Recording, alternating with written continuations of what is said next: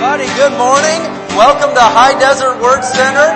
Who is glad to be in the house of the Lord this morning? Amen. We are going to have a fantastic service together, and we got a lot going on today. So just hold on to your seats and stick with us. But it's going to be an action-packed, power-packed service for the glory of God. Amen. Can we stand up together this morning?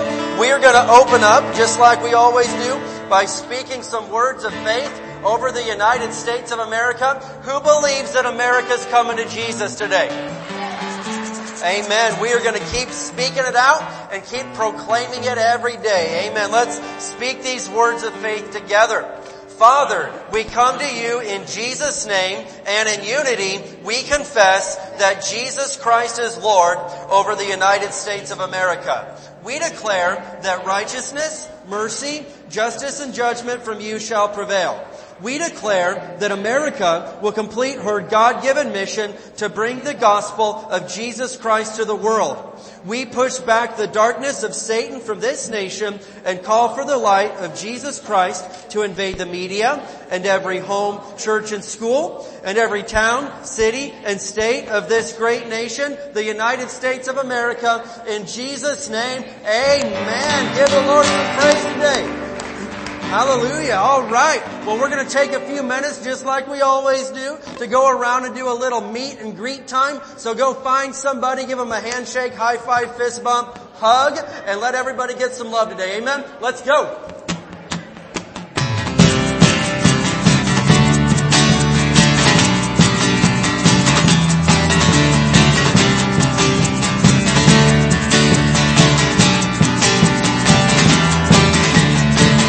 Can't wash away my sin, nothing but the blood of Jesus.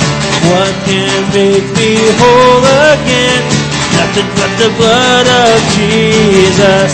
Oh, precious is the flow that makes me white as snow. No other fount I know, nothing but the blood of Jesus.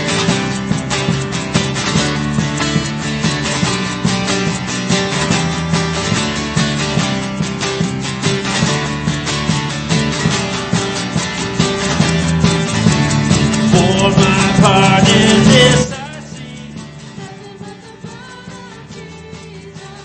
for my cleansing this I plead. Oh, precious is the flow that makes me white as snow. No other fount I know, nothing but the blood of Jesus. Oh, precious is the flow that makes me white as snow. No other fount I know, nothing but the blood of Jesus.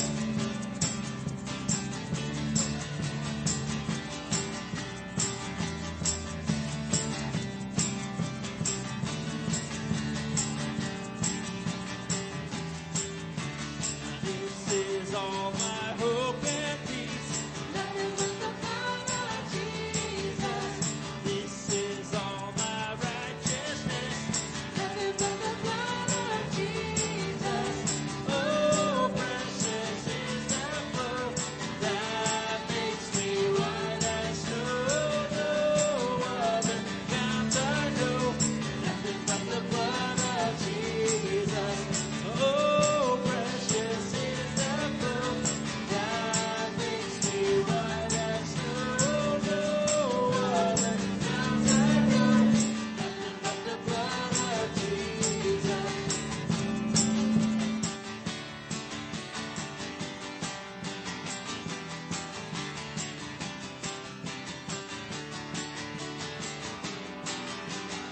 This is all my hope. This is all my hope and peace. Nothing but the blood of Jesus. This is all my righteousness. Nothing but the blood of Jesus. Oh, precious is the flow that makes me white as snow. No other fount I know, nothing but the blood of Jesus. Oh, precious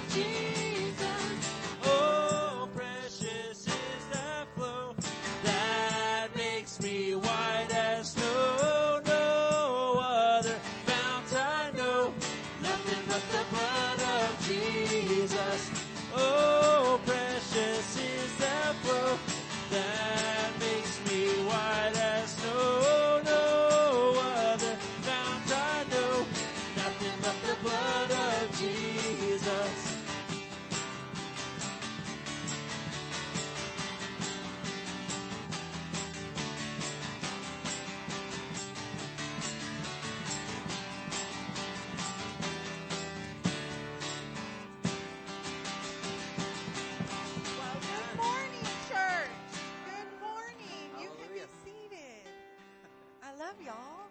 Yes. It's a good morning. Amen. And hi, internet family. We love you. We forget to say hi to them, but they're so faithful. They really are. A couple of things, which is really like 20 things, okay? So either get your little calendar out if you still write it down, or get your phone out. One of the only times in church that we say get your phone out, but get some stuff into your calendar, write it down. Don't call me in the middle of the week and tell me you didn't know, because it happens. It was announced. Okay. Yeah, you know who you are. We love you. Yes. Okay, anyway, today is General Store, which we haven't had in a little while. And if you don't know what General Store is, our children's church earns points for any time they show up, bring offering, bring their Bible, participate in class, bring a friend, all kinds of things. And then they get points just because the teachers love them. And so they get like hundreds and hundreds of points for being nice. Yes. Anyway, they have a general store upstairs with all kinds of toys and things that are for people who just really love these kids. Amen. And our children's director, Leah Mata, wave at everyone. She really, really loves kids and loves ministering to them for Jesus and has a great heart for that. So she buys things like slime, silly putty, Nerf guns, skateboards. Wow. Things that are somewhat outlawed in my house. Play-Doh, puzzles, glitter. Yeah. Anyway, your kids are going to be so happy today, and they've earned all these points for coming to church and loving Jesus. Amen. And you're going to act like you're so excited for them. Okay? Do not tell them, oh, slime. Just be like, oh, look at how many points you earned for serving God. Look, He rewarded you. How cool. And then tomorrow when they leave it out, you just throw it away. It's fine. Okay. And then when you feel guilty about it, then you put offering into children's ministry to help pay for General Store the next time. It's a cycle we go through. It's a cycle. It's wonderful. Yeah. When I throw away the slime and I get convicted, then I just put more money into children's, and then they bring home more slime. Anyway, General Store today, it's up in this room. So all of the children's church students, all the JAM students will be up in this room. That'll be pre-K through 5th grade. You will pick up upstairs up here. Also in the same vein of children's church, there is a huge Burtec box on either side of the information booth. That's because Easter is coming. Yes. Like so fast. Woo. I thought we were just done with Christmas. Easter is like tomorrow. Anyway, we do a massive egg hunt, a scripture egg hunt. So they get candy, but they also get the Word of God. And we also use it as an outreach. So it is time for us to start buying some candy. Candy and eggs. Yes. So that's what those boxes are for. And we have them out. And I just know that because you love God, you're going to keep walking through those doors with bags of eggs and candy so that you can pray over them and believe God for your family and your neighbors. Praise the Lord. FPU starts tonight. Yeah. Woo. Was anyone here last week? Raise your hand if you were at church last week. Okay, there's like 10 of you. That's so sad. Okay, so Financial Peace University starts tonight. If your money is a mess and you've been crying out to the Lord about it, you need to be there. Yeah. Okay? So if you have not signed up or you need to sign up, hdwc.org/FPU. You can also go sit in on this class just to, see what it's about, and then you can sneak out if you don't want to. But you're going to love it. It's fine. And there's also a few scholarships available. Yes. So scholarships are a beautiful and wonderful thing if you value them. So we also know what it's like for someone to get a scholarship and then not care, and they just don't show up. We order all the materials and whatever. So if you know that God has told you to go and you haven't figured out a way or seen the Lord move for you to be able to go, hello, this is your sign, okay? This is the Lord telling you it's time to get your money straight so He can bless you and use you in blessing others. So FPU starts tonight. It is at 5:30 in Victory Hall. There is childcare available. Childcare will be in this building, so you want to make sure and sign in your kids. The cost this year is $79.99. When I went, it used to be $99, so they've even cut the price down even more. So FPU tonight, 5:30. Yes. Okay? And then it goes for 9 weeks. Young adults is coming. It's back. I'm excited. We haven't done young adults since like October, November, but it is this Saturday at 11 a.m. Yes. at Six Beans Coffee. Amen. So we told you last week you can come, you can kind of scope it out and then go to Subway if you're not going. But you at least need to go scope it out, okay? Yeah, scope it out. So 18 to 25-ish, Six Beans Coffee this Saturday, 11 a.m. Also, guess what else is this weekend? It's Mom's 75th birthday. Yeah. It's the best. So Friday night is women's, Saturday is young adults, Sunday is Mom's birthday party, Miss P's birthday party. So it's a busy weekend, but it's going to be so much fun. It's going to be so fun.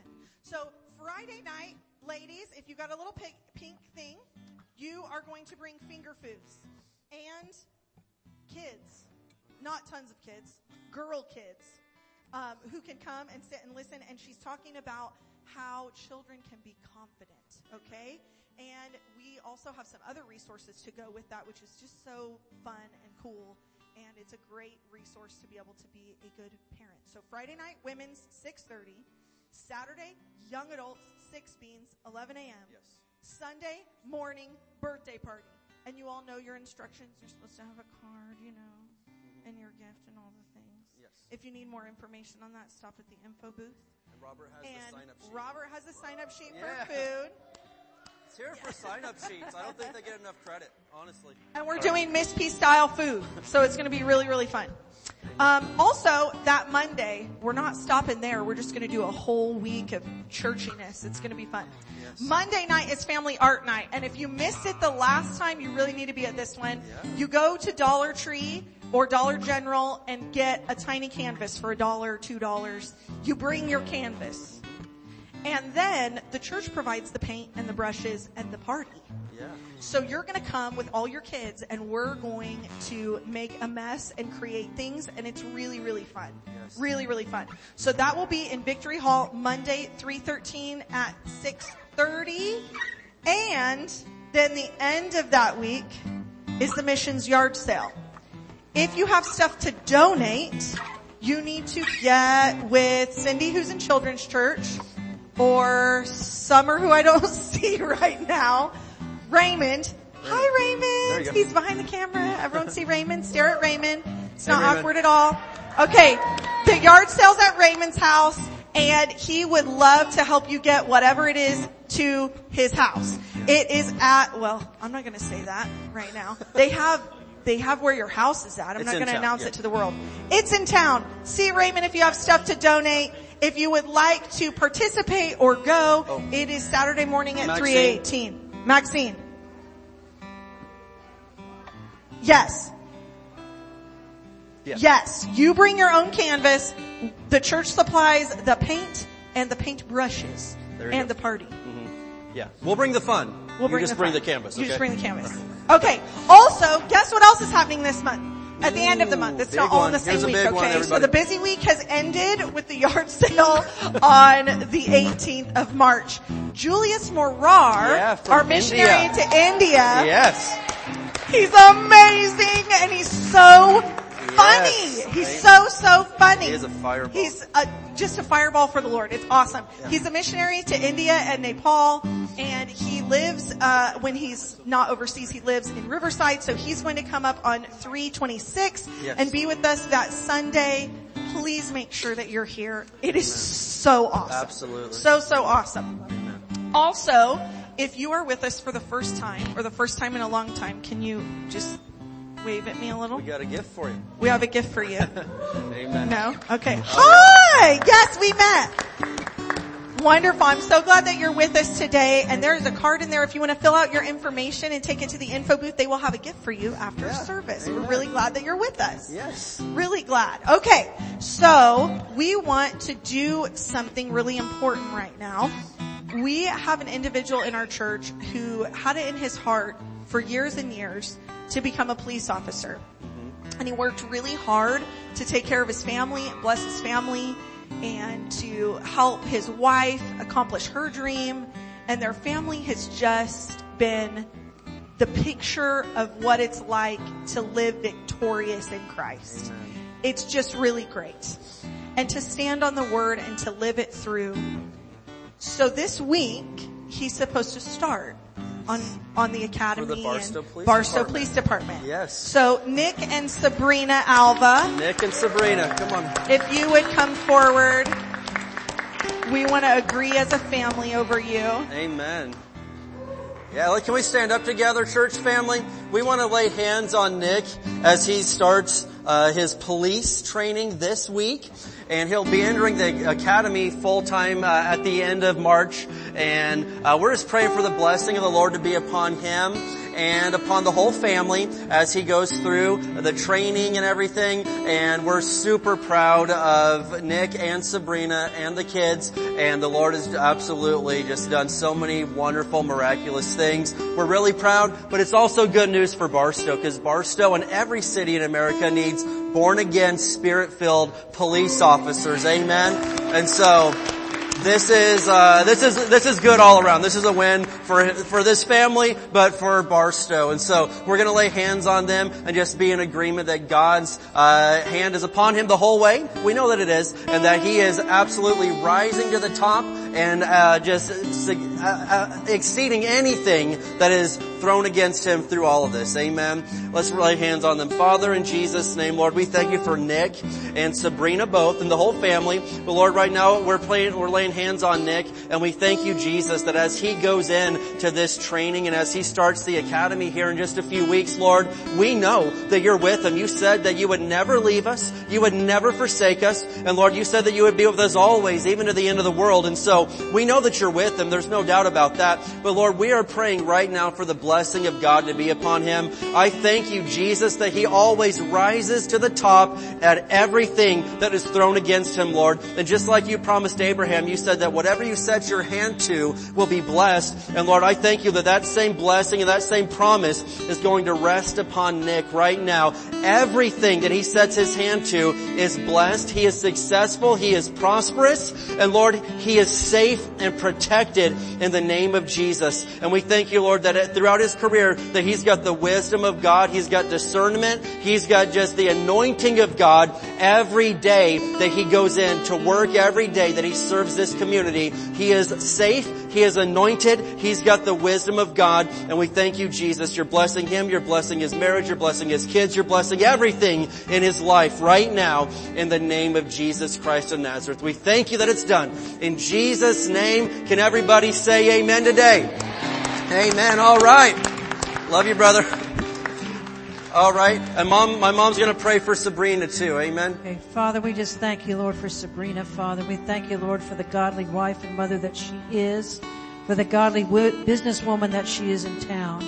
And Father, we just thank you, Lord, that she has the assurity that the Lord God Almighty is taking care of her husband, that no weapon that is formed against him shall prosper in the mighty name of Jesus. We thank you, Father, for peace for Sabrina and for the children, Father. We thank you, Lord, that he comes home every single day safe and sound. And Father, we just thank you that that's the way it is. Satan, we bind you in Jesus' name from causing any harm to this family in any way at all, any worrying or anything like that. Father, we just thank you, Lord, that we're assured, Lord, that Nick's in the hands of the Almighty, Father, and he's out there doing the job that you called him to do. And Sabrina's at peace, Father. We just give you praise for it in Jesus' name. Amen. Thank you, Jesus. Hallelujah. Amen. All right, I can tell you there is nobody I've ever met that is better cut out to be a police officer than this guy. He's full of love and wisdom and patience, and he's also really strong. So that's good news too. Amen. All right, love you guys. Okay, well, it is happy time, and so I'm going to have Pastor come on up this morning and do our Sunday morning tithes and offerings. And if you're like, well, what's happy time? Well, the Bible says that God loves a cheerful giver. So we have decided to be cheerful in our giving. Amen? All right. Thank you, Jesus.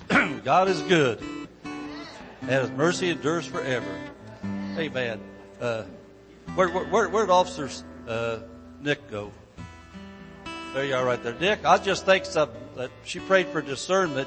Just know this, you ever pull a Holy Ghost man over and he goes like this, that means he's praising the Lord, not surrendering. But if you pull a crook over and he does that, you need to have discernment. This is a crook. That comes with the territory. When you get to be our age, you get the old man jokes out of nowhere. They just come up, and it just happens. Hallelujah. Open up your Bibles to Isaiah chapter 48. We're going to look at verse 16, 17. And hold up your hands for the envelope for your tithes or your offerings.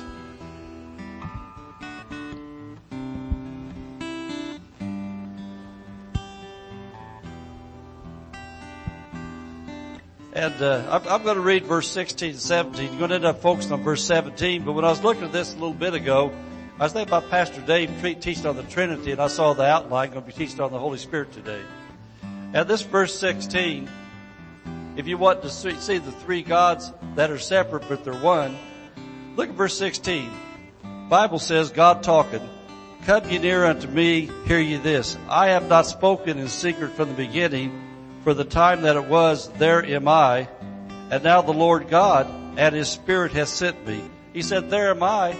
And now the Lord God and His Spirit sent me. And so right there's the 3 in 1, as Pastor Dave's teaching today. Just it's all through the Word of God. You see that they're separate, but they're one. And if your head tries to figure all that out sometimes, man, you just go wacky. But the thing is, there is Father, Son, and Holy Spirit from Genesis to Revelation. But he said, the Lord has sent me. And then look at this, what he says, verse 17. Now we're talking about prosperity, about Christians having financial success, and teaching FPU to help you with that. But look at this. Thus saith the Lord thy Redeemer, the Holy One of Israel, I am the Lord thy God, which teacheth thee how to file for bankruptcy. Teaches thee how to go broke. God is good. He wants you to win in life. God cares about your money more than you do. I want to say this again. God cares more about your money than you do, because when Christians prosper, there's financing for missionaries, financing for Sunday school classes, for children's things, for church to bring people in to learn how to be free and how to serve God and not be addicted all the time. And so God wants Christians to prosper. He says, teaches thee to profit. And that profit there means a valuable return. It means to gain financially. And I like this part right here, because this is what your money's all about. The excess of returns over expenditures in a transaction or series of transactions. You ought to be able to look at your checkbook or your savings, whatever you got going on, and you ought to be able to see you've got a whole lot more coming in than going out. You should never be in the negative. You should always be in the positive. And God said, I'll teach you how to do that, to where your checkbook will always balance. Where no matter how much you have going out, you always got more coming in. How many want to live that way? Hey man, I'll tell you what, it sure is good to know that no matter how much gas costs, or eggs cost, or milk cost, or whatever it is you're paying, it sure is good to know that whatever it is, if they increase, God will increase you. Amen. You always got more than enough. He says, I'm the Lord thy God, which will teach you to profit, which leadeth thee by the way that thou shouldest go. Which leadeth thee by the way that thou shouldest go. How many know that if God is leading and you're following, He's not leading you into a trap? The whole key to all that is this: make sure that you know how to follow the leading of God. And that's why churches like this are being raised up everywhere to teach people how to follow God. Tonight I'm going to be teaching about how to follow the plan of God, but the bottom line is the Word of God is the plan of God for all believers. And God said, I'll teach you to profit and lead thee by the way thou shouldest go. Did anybody here ever go to school? I don't know what they're like now. I hear things and see things, and know we got a lot of good teachers. But when I went to school, we had things we had to look at called books. Now, whatever class you were in, they had the book for that class. And the teacher's the one that taught out of the book that was made for that class. So if God teaches you, don't you think He'd have a book? What's it called? The Bible. And so when God teaches you in the Bible how to prosper, He's going to take you to chapter Malachi 3. He's going to take you to chapter Luke 6:38. And all those say the same thing. God wants you to bring a tithe to Him so He can bless you. He wants you to be a person that gives, and you get more return off the giving than what you gave. That's the way God works. He teaches that in the book. but He wants you to follow the plan. Amen? And so God does want us to prosper. Well, let's stand up. We'll make a financial faith confession over our tithes, over our offerings, and then bring them up there to the Lord. And when you come up here, worship the Lord for your tithe. Be thanking Him on the way up for what He's done, what He's going to do, what you believe He's going to do, and just thank Him for the blessings of God. We need to learn to train ourselves to be more thinkers than we are askers. And I'll tell you what, when you start getting this Thanksgiving part together, you'll notice the asking is going to be decreasing because you're just going to have it all the time. He's taking care of it. Amen? All right. As we bring the Lord's tithe and give offerings today, we believe we receive jobs or better jobs, promotions, raises and bonuses, benefits, sales and commissions, growth in business, settlements, estates and inheritances, interest and income, rebates and returns, checks in the mail, gifts and surprises, finding money, bills paid off, debts paid off, royalties received, blessings and increase. Thank you, Lord, to meet all my financial needs, so I have more than enough to take care of my family, give generously into the kingdom of God, promote the gospel of the Lord Jesus Christ. Amen.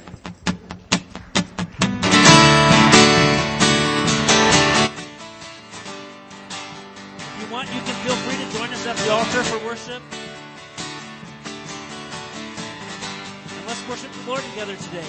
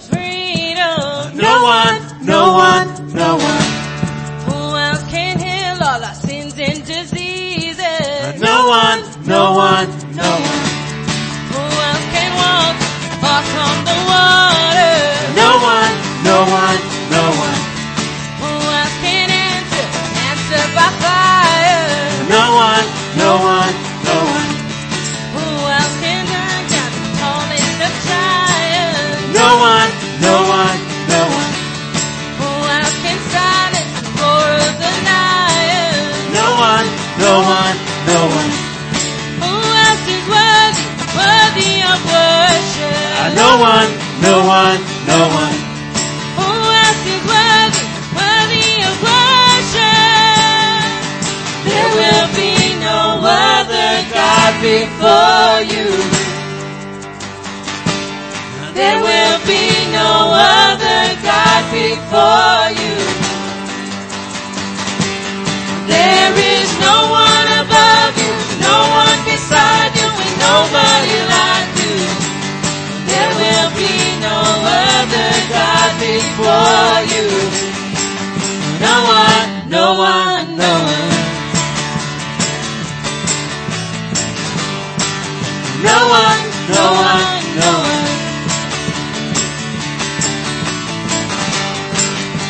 Let's sing this one more time. Who else can lead us? Lead us to Let's freedom. sing it out. No one, no one, no one. Who else can heal all our sins and diseases? Let's sing it. No one, no one, no one. Who else can walk by the water? No one, no one, no one. Who else can answer by fire? No one, no one, no one.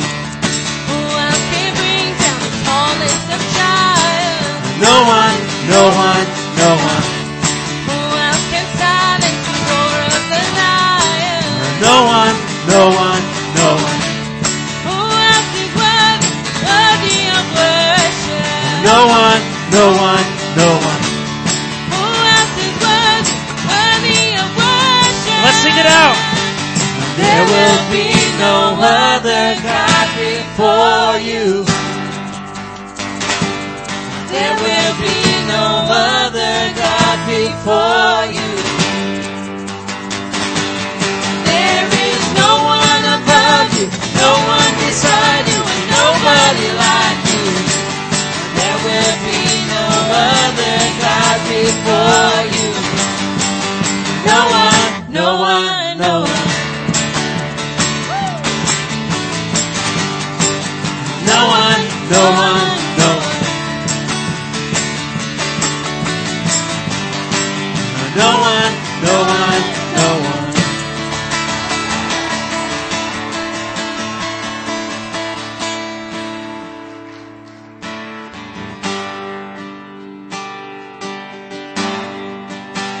You are good and your mercy endures forever, Lord. We love you, Jesus. We love you, Lord. Sing this. I love you, Lord. Oh, your mercy never fails me.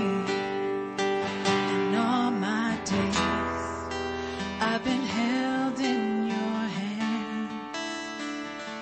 From the moment that I wake up until I lay my head, I will sing of the goodness of God. Sing all my life. And all my life you have been faithful. Thank you, Jesus. Thank you. And all my life you have been so, so good. With every breath that I am able, I will sing of the goodness of God. I love your voice.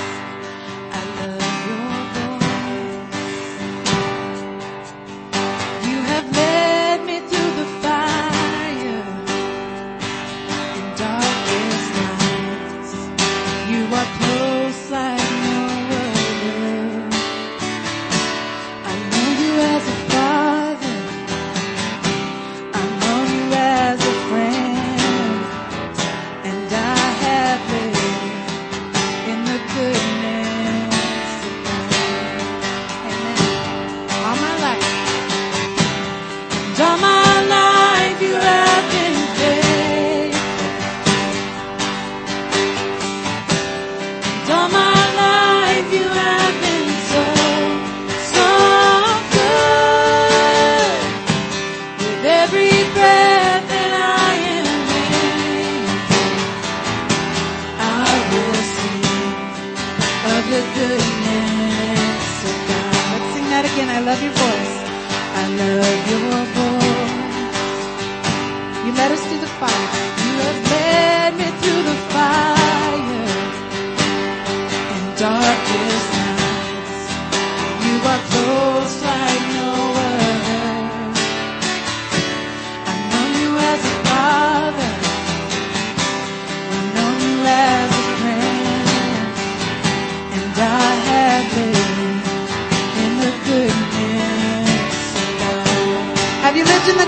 of God? Amen. And all my life you have been faithful. And all my life you have been so, so good. With every breath that I am made, I will sing of the goodness of God. Let's sing this, your goodness. Your goodness is running after, it's running after me. Your goodness is running after, it's running after me. My life laid down, surrendered now, I give you everything. Your goodness is running after, it's running after me. Sing all my life. And all my life you have been faithful. Yes, you have, Jesus. And all my life you have been so, so good. With every breath that I am made, I will sing of the goodness of God. Your goodness. Your goodness is running after, it's running after me. Your goodness is running after, it's running after me. My life laid down, surrendered now, I give you everything. Your goodness is running after, it's running after me. Your goodness is running after, it's running after me. Hallelujah. Your goodness is running after, it's running after me. With my life laid down, surrendered now, I give you everything. Your goodness is running after, it's running after me. And all my life you have been faithful. Sing to the Lord. And all my life you have been so, so good. With every breath that I am able, I will sing of the goodness of God. Oh, I will sing of the goodness of God.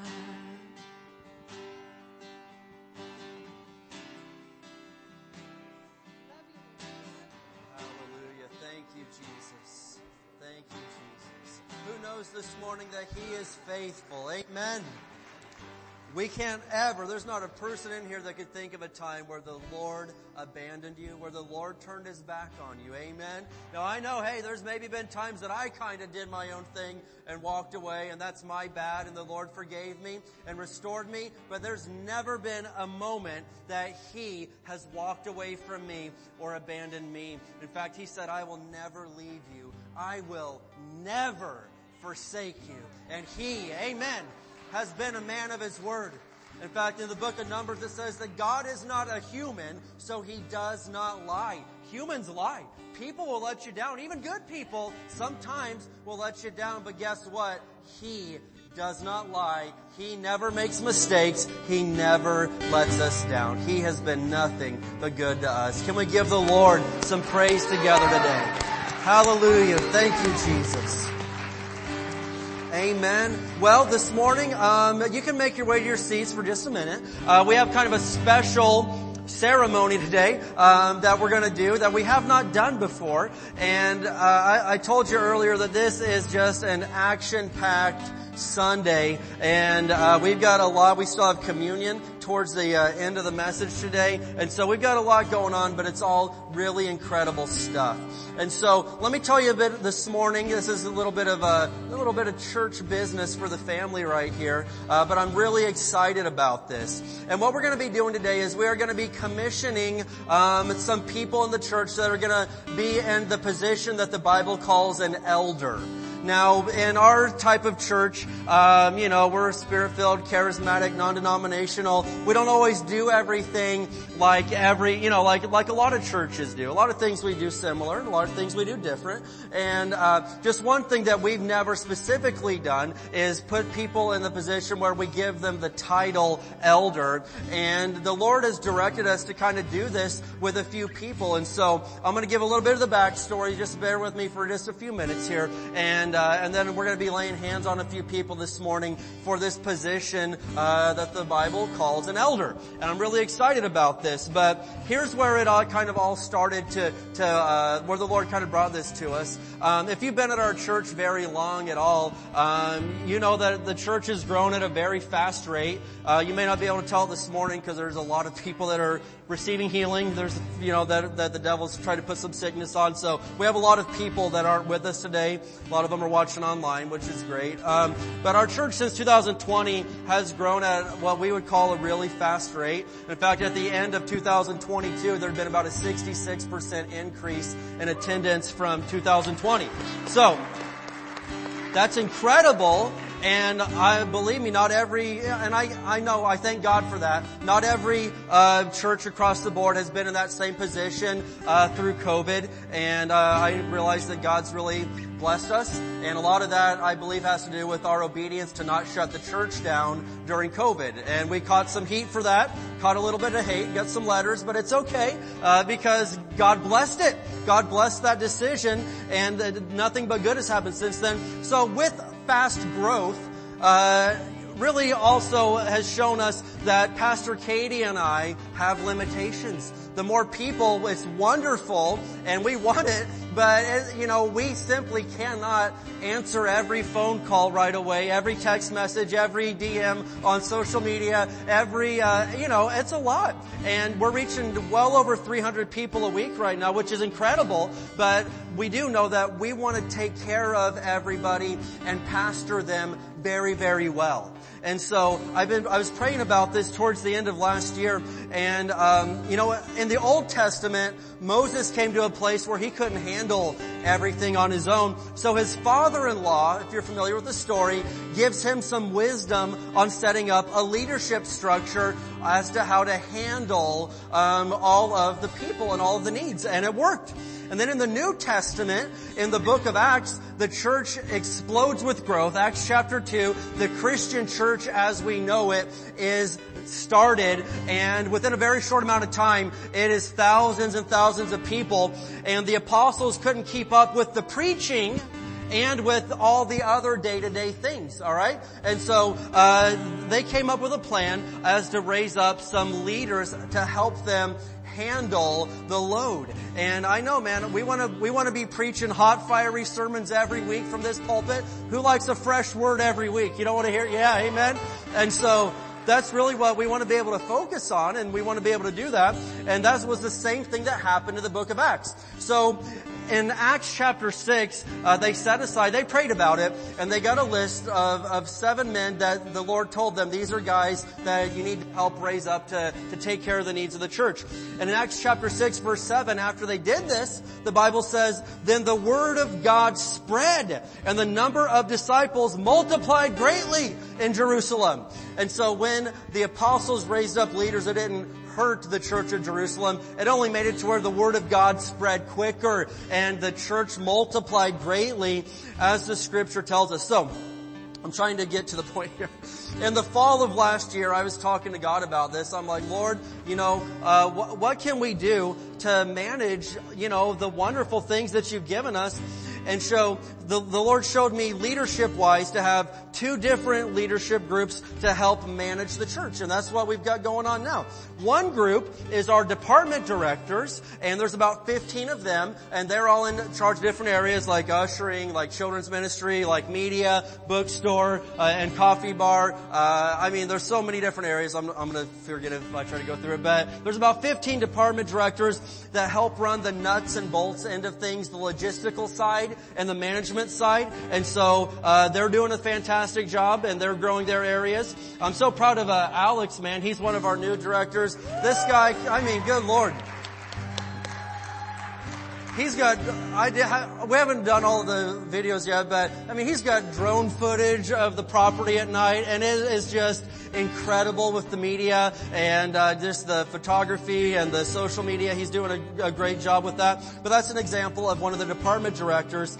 But then the Lord showed me to help manage the pastoral care or the spiritual guidance end of things, which is where we really need help. The Lord gave us this idea and this vision to raise up an elder team, which is what the Bible calls it. And so, Pastor Katie and I, Mom and Dad, Pastor Josh and Julie, we prayed long and hard on all this and asked God, well, if we do this, who do you want to be on this team? Because I'm not making this decision. It's going to have to be God's decision. I didn't make any decisions on this. It was the Lord. So the Lord showed us who to put in this capacity right now. And so what's going to happen is when somebody serves as an elder here in the church, they don't vote on things or things like that. We're not a vote-driven church. But what they'll do is they'll serve in this capacity for 1 year at a time. And they'll help us with things such as visiting people. We try to do a lot of that, going to the hospital to see you if I'm not available, or Pastor Katie. Spiritual guidance. We do a lot of guidance. We don't use the word counseling. We use the word guidance. All right. I am not Dr. Phil, and I don't want to be Dr. Phil. Amen. But, we do guidance for marriages, for, family issues. And some weeks, a couple weeks ago, we had 10 or 12 of those appointments in 1 week between Pastor Katie and I, Pastor Josh and Julie. And so, it's a lot to keep up with, and we want to take care of everybody's needs. I don't want anybody feeling like they don't have time for me, because we do. And we want to take care of you really, really well. And so, the people that the Lord has shown us who to use for this first year are people, I want you to know right now, they're people that I trust. They're people that I would go to if I needed to talk to somebody, all right? And so oftentimes somebody, wants to talk and they only want to talk to me, or they especially only want to talk to Pastor Katie, all right? She's the most popular woman in Barstow. And that's great. We're honored, we're thrilled, we're flattered, but we can't always do it all. Church, do you hear me on that? Do you hear my heart on that? It's not that we don't care. We just want to be able to take care of everybody, and sometimes we can't get to it for a little while, and we want you to be taken care of. So the people that we're going to lay hands on today for this first year of elder ministry are people that I trust. They're being held to a high standard. They're being held to a higher standard than anybody else in the congregation. According to 1 Timothy chapter 3 and Titus chapter 1, an elder has to live a very clean and holy life. And I've told them this, and and they know this, all right? And so these aren't perfect people, because no one's perfect, and the pastor is especially not perfect. So, hey, these aren't perfect people, but this is who God told us to use for this first year. At the end of a year, they can either say, hey, I want a break, or we can say, hey, the Lord's telling us to put somebody else on that spot this year. Thank you for your service. Something like that. And then next year, there's a lot of people in this church that are qualified biblically to serve in the role of elder. So next year, this time, there's going to be some of you different ones that are going to be called upon to serve in this role as well. So anyway, with all that being said, we wanted to take today and anoint these people, lay hands on them, and commission them for the year ahead of pastoral care, ministry service, elder service. And so sometimes, hey, if you're in the hospital and you need someone to come pray with you, it could be one of these guys. But don't know that's because I don't care and I don't have time for you, or Pastor Katie or my parents don't. It's because they're well qualified and I trust them, and the Lord trusts them in this position. Amen. Do you see where we're coming from today on that? Amen. Isn't God good that He has blessed us with all this? And trust me, we're still doing anything and everything we can to make these visits and do these sessions and be at every single thing we can be at. But sometimes we just can't be in two places at once, alright? Can we stand up together? I'm going to call our elder team forward that's going to serve for 2023. I need Walter and Ilea Easterling. Amen. I need, Lawrence and Leah. Lawrence is receiving healing at home today, so he can't be with us, but he is watching online, so we love you, my brother. I need Rosalinda Palakiko to come forward, please. Amen. Then I need Jesse and Desiree Garcia, and Desiree's also at home. Desiree is also at home receiving healing today, just like a lot of our other church members are. So we're lifting them up in prayer. But we're going to lay hands on these guys today and commission them for the year ahead for the role of being an elder. And just believe that God's going to bless them and use them in this area. And amen. And so this is very helpful. And this helps Pastor Katie and I to be able to manage and pastor the church as well. So I'm really excited about this. So we're going to anoint them with oil. And you know, the Bible also talks about in James chapter 5 that if there's any sick among you, they can call for the elders of the church to anoint them with oil and pray the prayer of faith. And the prayer of faith will save the sick, according to James chapter 5. So we're laying hands on these guys today. We're going to anoint them with oil. And as a church family, I'm asking if we could please release our hands together. Amen. We're going to get the pastoral team to get some anointing oil. Amen. Hallelujah. We're going to anoint them right now. Thank you, Jesus. Thank you, Jesus. Amen. Amen. Can you release your hands this way, congregation, really quick? Praise the Lord Jesus. Hallelujah. We'll start down here with Jesse. Amen.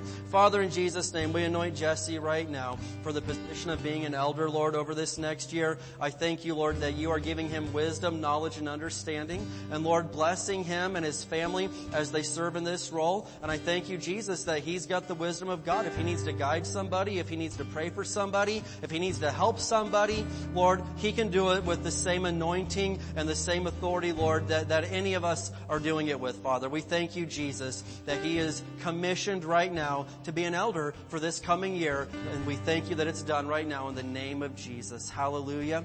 Thank you, Jesus, for your anointing upon him in Jesus' name. Amen. We're going to go to Walter right now and lay hands on him. Thank you, Jesus. Lord, we lay hands on Walter in the name of Jesus. And we thank you, Lord, for your anointing on him, your calling upon his life. And we thank you that he has stepped up into this position. Lord, give him the grace, give him the anointing, give him the wisdom, knowledge, and understanding to serve your people well. Lord, this is to serve the people. And we thank you, Jesus, that he's got every ounce of anointing and grace that it takes to fulfill this call. We commission him now for the position of elder in the name of Jesus. We thank you that it's done in Jesus' name. Thank you for your grace, Lord. And Lord, we're going to lay hands on Ilea right now in the name of Jesus Christ of Nazareth. Thank you, Jesus, that she is called, she is anointed, she is equipped, and she's got every bit of grace and anointing that she needs to serve you, Lord, and to serve your people well. Thank you, Jesus, that she's got wisdom, knowledge, and understanding, and she always knows what to do and how to handle it, Lord, because of your anointing and your grace. Thank you, Jesus, that she is commissioned into this position, into this role for the year ahead. In Jesus' name, thank you, Lord, that it's done. In Jesus' name, hallelujah. And Lord, we lay hands on Rosalinda, and we thank you, Jesus, that she is gifted, she is anointed, she is called.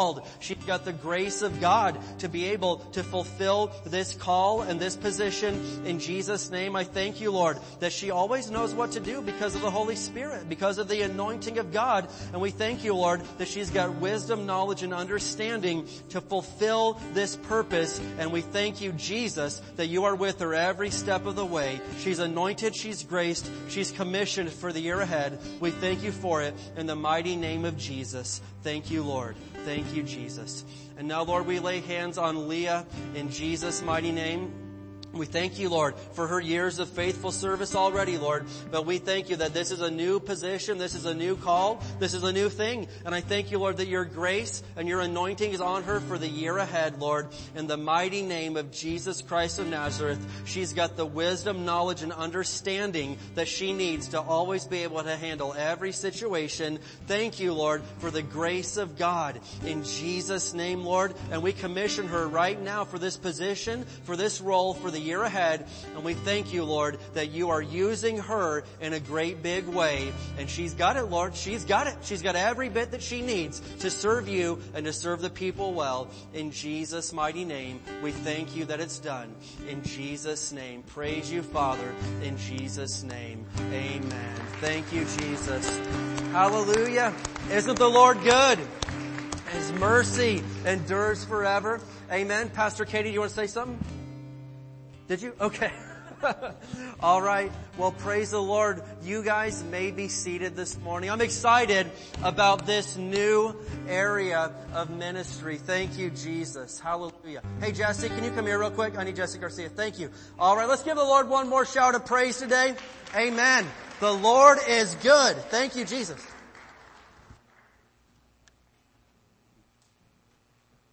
All right. Praise the Lord. Who's ready to get into the Word of God today?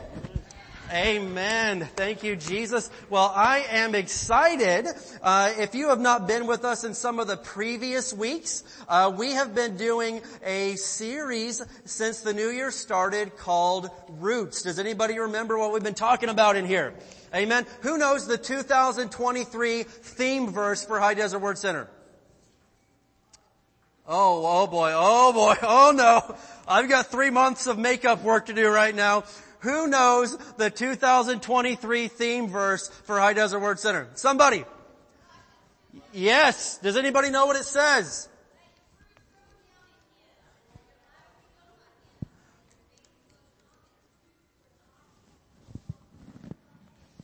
That's exactly right. If you didn't catch that, then that's shame on you. You should have caught that. All right. Very good. So what we're talking about is letting your roots grow down into Him. Let your roots grow down into Him. And just a little bit of rewind really quick in case you haven't been here. So we are discussing really growing and maturing in your faith this year. And we know this much, that a tree can only grow as strong and tall as its roots will allow. Don't have this vision of being a 200-foot tall sequoia that is just long-lasting and strong and faithful and wonderful if you don't want to put in the time to grow some deep roots. Because listen to me, if you've got shallow roots, you're going to have a shallow life and you are not going to do anything worthwhile. And that sounds so mean. But check it out. Jesus gave another example about a wise man and a foolish man. They both built houses, but only one guy took the time to lay a deep foundation. And so when storms came, the guy with the deep foundation, his house was fine, but the guy with the non-existent foundation, his house totally collapsed. And so what we're working on as a church family this year, as individuals and as a collective body together is taking the time to let our roots grow down into Him. I'm challenging you to learn more about the Bible than you've ever learned. Who wants to know more about God's Word this year? Man, I want to know more. There is not a chance that I know everything there is to know about the Bible, man. I have only skimmed the surface, and I have dedicated decades right now to studying God's Word. But check it out. I want to know so much more. I want to grow in my level of prayer. I want to grow in my level of praise and in worship, and I want to grow and let my roots grow down into Him. And so what we've done for the past few weeks is we have been discussing the Christian doctrine called the Trinity. Who in here has heard of the Trinity? All right, very good. So the Trinity is an extremely important, non-negotiable point of doctrine and theology. And so there's some things that we can agree to disagree on, some things that like, hey, we may not agree on speaking in tongues, we may not agree on this or that, but as a Christian, you need to know that our God is three in one. Jesus the Son is just as much God as the Father is. The Holy Spirit is just as much God as the Father and the Son are. They are three in one. And our natural mind doesn't fully comprehend this concept, because when we know of three things, we just know of three things. But our God is a triune God, a holy Trinity, three in one. And so we've looked at the role of the Father, and we saw that a few weeks ago, God Almighty the Father. And a couple weeks ago we looked at the role of Jesus the Son. Does anybody remember studying about Jesus the Son? We learned that, hey, Jesus is the visible image of the invisible God. You have never seen God Almighty face to face. If you did, it would kill you. You couldn't survive it. His glory is so off the charts that it would just melt you. And you're like, what? Well, hey, in the book of Deuteronomy, Moses was talking to God and he's like, hey, I just want to see you face to face. And God was like, you can't look in my face. It would kill you. You couldn't survive.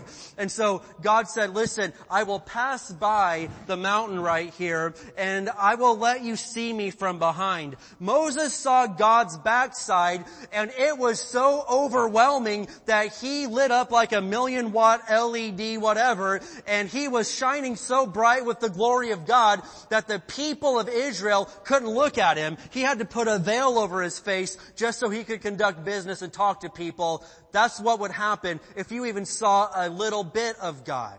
But Jesus the Son is the visible image of the invisible God. People have seen Jesus. He walked this earth for 33 years and walked among us. People have seen Him. Amen. And so He took on a human body.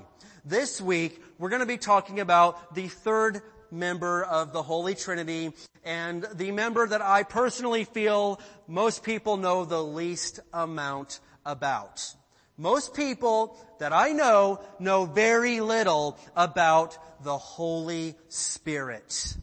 And we're going to probably have to take a couple of weeks to cover this, but there's a lot that you need to know. And there's a lot I'm going to say today that maybe you're like, well, hey, how come he's not talking about this part of the Holy Spirit? Hey, it's a lot to cover in a half an hour time. And so we're going to do an introductory level message on the Holy Spirit. If you need an outline to follow along with, raise your hand, and the ushers are going to give you an outline, and you can follow along with that.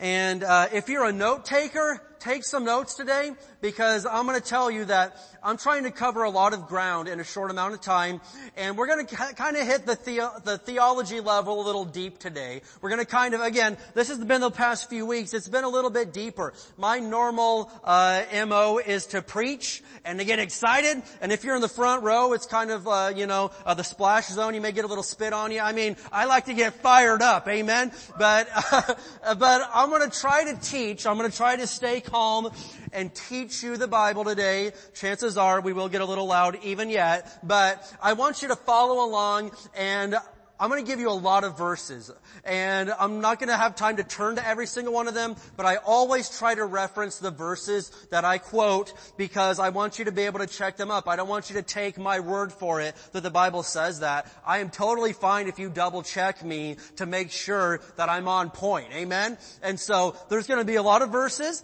and we're going to be going pretty fast, but I want you to pay attention. Today is a day for you to learn a little bit of Bible theology and doctrine, but you gotta know this stuff. You've gotta know, because what if someone comes up to you and says, okay, this whole Holy Spirit thing, what's up with that? What is it? First of all, you would answer that by saying, excuse me, the Holy Spirit is not an it. The Holy Spirit is a Him. Amen? Jesus said in John 16 that He would send Him to be our helper. And so Jesus consistently refers to the Holy Spirit as Him. Alright? And so I hear so many Christians refer to the Holy Spirit as it. He is not a thing. He is a him, the third member of the Holy Trinity of God. And so don't call the Holy Spirit an it. The Holy Spirit is a him. All right? And so, the Holy Spirit also, all right, just like God the Father, He is not the visible image of the invisible God. You haven't seen the Holy Spirit. You haven't. You've seen the things that He's done, but you've never seen Him. And so, the Bible uses a lot of different symbols to symbolize the Holy Spirit. There's at least 8 that I can verify, but there's actually more than that. But I'm going to give you, I don't know, I wrote a bunch down. I don't even know how many I wrote down, but this will be on the screen. Different symbols that the Bible uses for the Holy Spirit. All right? And so check it out. One of these, the most famous sign that the Bible uses for the Holy Spirit is the sign of a dove. And if you've ever seen different pieces of Christian art or literature, you've probably seen the Holy Spirit referenced and symbolized as a dove. And one of the reasons is like when Jesus got baptized, the Holy Spirit descended as a dove in Matthew 3:16. Question, is the Holy Spirit literally a dove? When you see a dove fly by, did you just see the Holy Spirit? Chances are you saw bird poop because those things are crazy. But check it out. No. Follow. Listen. No, the Holy Spirit isn't literally a dove, but He is symbolized as a dove like Matthew 3:16. Another symbol is fire. John the Baptist said in Matthew 3:11 that people would be baptized with the Holy Ghost and fire. And that's one reason why He's symbolized by fire. Of course, in Acts chapter 2, on the day of Pentecost, when they received the baptism of the Holy Spirit, they had tongues of fire appear on them. Another symbol, which you people in Barstow should appreciate, is the symbol of wind. And so anytime those 70-mile-per-hour winds come by and blow my glasses off and there's dirt pelting me in the head, check it out. And when you want to complain, you could just say, I thank you, Lord, your Holy Spirit is right here. Thank you, Jesus. And you could, if nothing else, you could just at least imagine that it's the Holy Spirit and not cats blowing through the air and all sorts of things, all right? So, praise God. One day, all right, quick story, circa 2009, 2010, I was standing in the parking lot back here, and I just hear this ferocious wind come through. I look up, there's like a dirt tornado spiraling right at me, and it was huge. It was taller than the building, and all of a sudden, a piece of sheet metal comes flying through the air. I hit the dirt, man. I hit the ground, and it goes flying over my head. That had nothing to do with this sermon, but it was just an example, all right? That was out of left field. That was out of line. I apologize. That added nothing to this. But in John 3:8, Jesus said, the wind blows where it wishes, so is everyone who is born of the Spirit. All right? And in Acts chapter 2, when the Holy Spirit came, there was the sound of a rushing mighty wind in Acts chapter 2. All right? Another symbol is oil. In the Old Testament, when people were anointed with oil, the Spirit would come upon them. You see this all over the Old Testament, but one example is 1 Samuel 16:18. When David was anointed to be king over Israel, the Scripture says that the Spirit of the Lord came powerfully upon David from that day on. The Spirit of the Lord came upon David. And another symbol is the symbol of water in several different ways. But specifically, John 7:39, Jesus talked about the Holy Spirit coming to us, and it would be like a river of living water. All right? And so this is just a little bit of fun facts about the Holy Spirit. And one more fun fact. Who likes fun facts? Let's go. All right, one more. My dad actually kind of referenced this earlier, maybe not even knowingly, but he mentioned that the Holy Spirit is from the beginning of the Bible all the way to the end. The Holy Spirit is mentioned in the very first chapter of the Bible. In Genesis 1 and verse 2, it says the Spirit of God was hovering over the surface of the water. And the Holy Spirit is mentioned in the very last chapter of the Bible as well. In Revelation 22:17, it says, "And the Spirit and the bride say, 'Come, let him take the water of life freely.'" And so, I know that I just spit a million facts at you really, really fast, but I just want you to get to know a little bit more about the Holy Spirit, because I guarantee you, if you were to go and ask the average Christian, tell me something about the Holy Spirit, 90% of them could tell you, wait, he's like the third teammate on the Trinity, right? He's like, the third one. And that is true, yes, but there's a lot more to him than that. And if you don't know about the Holy Spirit, you can't properly cultivate this relationship.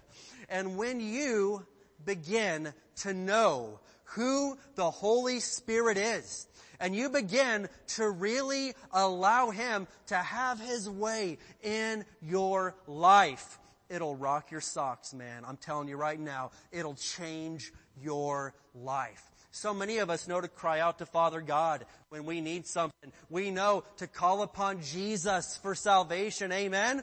But you also need to know all about the Holy Spirit. So I'm going to do 3 points today regarding the Holy Spirit. And if your favorite point isn't on here, forgive me. We'll get to it in another week, but we can't do it all today. All right? So number 1 is this. All right? Get those pins out, buckle up those seat belts. We're going to go, and we're going to go fast. Let's go. Number 1, the Holy Spirit lives in us.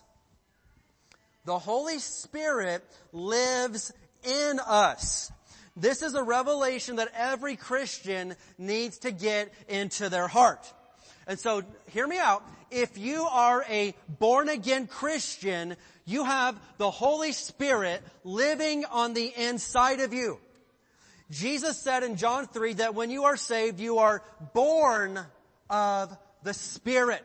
Can you say born of the Spirit? And then we see in Acts chapter 2, once again, that when the Holy Spirit was poured out and they were baptized with the Holy Spirit, they were filled with the Spirit, alright? And so as a New Testament Christian, you can be born of the Spirit and you can be filled with the Spirit, which I'm not discussing this week. I will get to that though. So Pentecostals, don't throw rocks at me. We'll get to you. Okay. And so there is a difference between those two. We're going to look at it later. So the prophet Ezekiel prophesied that a time was coming when God's Spirit would literally live inside of His people. And you've heard that your whole life, like, man, the Spirit of God lives in me. So that's not that mind-blowing. But to a person of the Old Testament, when Ezekiel said, whoa, there's a day coming when His Spirit will live on the inside of His people, they were like, what? On the inside of all of us? They didn't know about this stuff. And that's in Ezekiel 36:27. Let's flip over there real quick, shall we? Now, a lot of the verses today, I'll probably tell you that I'm just going to quote this one, and then a lot of them we'll straight turn to. But let's look at Ezekiel chapter 36 and verse 27. Who loves the book of Ezekiel? Who's actually read the book of Ezekiel? Thank you, both of you. You guys are awesome. You guys are great. So Ezekiel 36, and we're going to look at verse 27. If you're having a hard time finding it, it is on page 801, alright? Page 801. So Ezekiel 36, and we're going to look here at verse 27. And the Lord prophesied and said, "And I will put my Spirit in you, so that you will follow my decrees and be careful to obey my regulations." Alright? So this was not something that people in the Old Testament got to experience. They could have the Spirit, the Holy Spirit, come upon them. Like when David was anointed to be king, and all over the Old Testament you see this, where the Spirit of the Lord would come upon somebody. But in the New Testament, as a born-again Christian, we have the Spirit of God literally living on the inside of us every moment of the day. Now, people think it would be cool to have lived back then and seen some of the cool Old Testament stories take place. And it would have been. Who would have liked to have seen, like, the Red Sea part? Come on, yeah. Who would have liked to have seen Daniel make it through the lion's den? Yeah. I mean, the fiery furnace in chapter 3 of Daniel. There's so many things that I would have loved to have seen, but we don't need to be jealous of the people of the Old Testament. They're jealous of us. Because we have the Holy Spirit of God living on the inside of us every single day. That is a big deal. And so, listen, whenever somebody's like, man, hey, we're only human, you can only do so much, I'm like, hey, speak for yourself, homie. Check it out. Hey, part of me's human. I am partially human, but part of me is wall to wall Holy Ghost. He's living on the inside of me and on the inside of you. The Holy Spirit lives on the inside of us. Now, I'm going to say something right now that you've heard your whole life, and it may sound, it's probably going to smack some of us the wrong way, because when somebody told me this, I got offended and basically called them a heretic until I read the Bible for myself and realized, like, oh, that's technically correct. Hear me out, and then I'll give you scripture. Jesus is not technically the one that's living in your heart right now. It's the Holy Spirit. Now, do we all ask Jesus into our heart? Yes. If you're born again, you need to have called on the name of the Lord. Romans 10:13, Romans 10:9 and 10. You need to have called on the name of the Lord. Absolutely. You need to have asked Jesus into your heart. But if you really want to break it down, Jesus, right now, at this very moment, is seated at the right hand of God in heaven, where He ever liveth to make intercession for us, and He's waiting on His next command from the Father, and His next command is going to be this: go down there and get the rest of the family and bring them home. It's called the rapture. Amen? And that day's coming, and it's coming really, really soon. And Jesus is just sitting right there like, oh, Dad, come on, can I go get him right now? And He's like, wait for it. And Jesus wants to do it, but Jesus said nobody knows the day or the hour, not even the Son Himself. So Dad, Father God, hasn't even told Jesus yet when that exact day is, but check it out. It's coming really, really soon. And so Jesus, at this moment, is seated at the right hand of God. I'm going to hit 3 scriptures, and believe me, if you want further proof, Google it yourself. You'll find at least a dozen New Testament scriptures to back this up. But John 16:7. I'm going to quote these ones for the sake of time. If you want to turn there, you can, but I'm going to go fast, all right? And so, at this moment, Jesus is in heaven. He said in John 16:7, but in fact, it is best for you that I go away. What's He going to do? He said, I'm going to go away. Because if I don't, the advocate, and I'll break that word down later, the Holy Spirit won't come. If I do go away, then I will send Him to you. And so when Jesus went to heaven, in the beginning of Acts, the Holy Spirit came down, all right? Mark 16:19. Says, when the Lord Jesus had finished talking with them, He was taken up into heaven and sat down in the place of honor at God's right hand. All right? So where's Jesus right now? He's seated at the right hand of God. All right? Romans 8:34. It says, and Jesus is sitting in the place of honor at God's right hand, pleading for us. So there are no less than a dozen New Testament scriptures that repeatedly say Jesus right now is seated at the right hand of God, making intercession for us, pleading for us, all these things for us. That is technically where Jesus is right now, all right? And so here's what I'm trying to drive home to you at this moment. The Holy Spirit lives on the inside of you. You need to get to know Him and know as much about Him as you possibly can. So let's turn to these verses. 1 Corinthians 3 and verse 16. 1 Corinthians 3:16. Are we having a good time today? I pray that we're learning some things. Amen. And if I say anything that rubs you the wrong way or offends you, my job here is done. I can go home now. Man, I've got a pot roast waiting on me with some potatoes and carrots, so don't threaten me with a good time. Amen. So, 1 Corinthians 3, and we're going to look at verse 16. And the Apostle Paul, writing this, says that, don't you realize that all of you together are the temple of God, and that the Spirit of God lives in you? The Spirit of God lives in you. 1 Corinthians 6:19. 1 Corinthians 6:19. Now this is a hard-hitting chapter. Read at your own risk. I'm just going to read one verse. So you need to read it. All the Bible's great, but I'm just saying this chapter will slap you around a little bit if you're choosing to live a lifestyle of sin. Anyway, 1 Corinthians 6 and verse 19. And it says, don't you realize that your body is the temple of the Holy Spirit who lives in you and was given to you by God? You do not belong to yourself. And you can read that whole chapter. It's specifically addressing sexual sin. And it's telling us that if we are committing sexual sin, that we are sinning against the temple of God, because our body is a temple of the Holy Spirit. The Holy Spirit lives on the inside of you. One more, Romans 8:11. Who loves all these verses?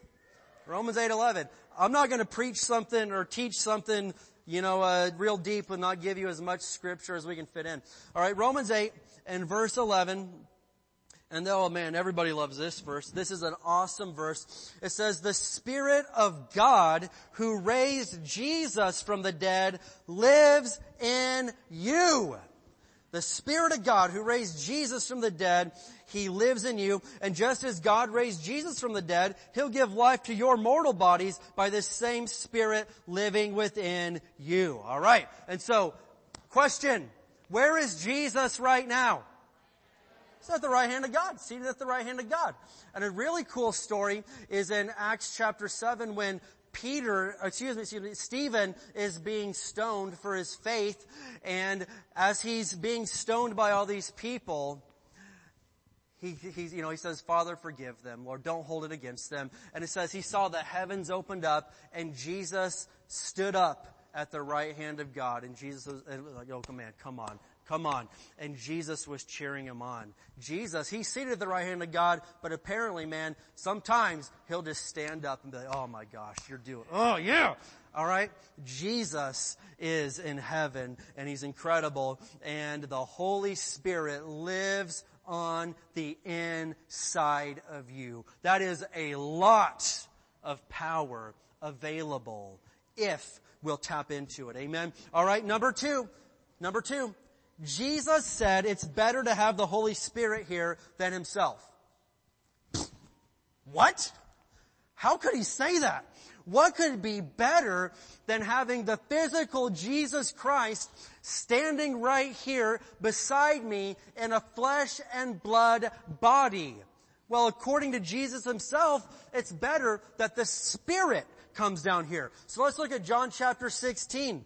Who's with me? John 16.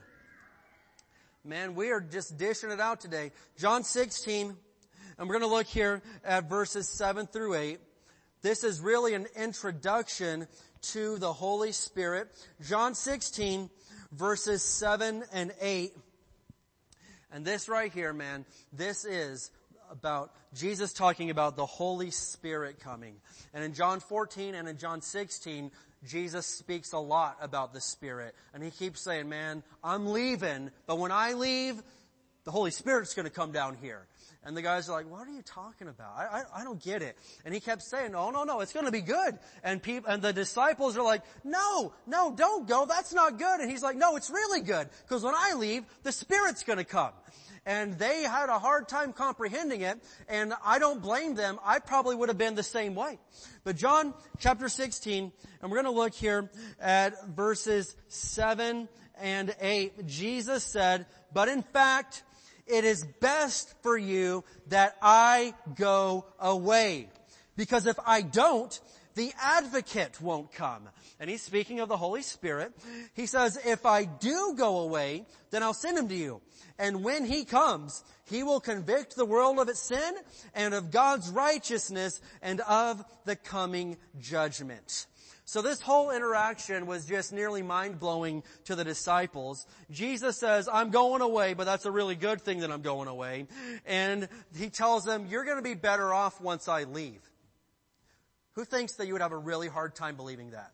You've walked 3.5 years with Jesus, going from town to town, seeing the miracles. You have Him there physically every day, and He says, listen, I'm going to leave, and that's going to be a really good thing for you. And you're like, no, it's not. Why would you say that?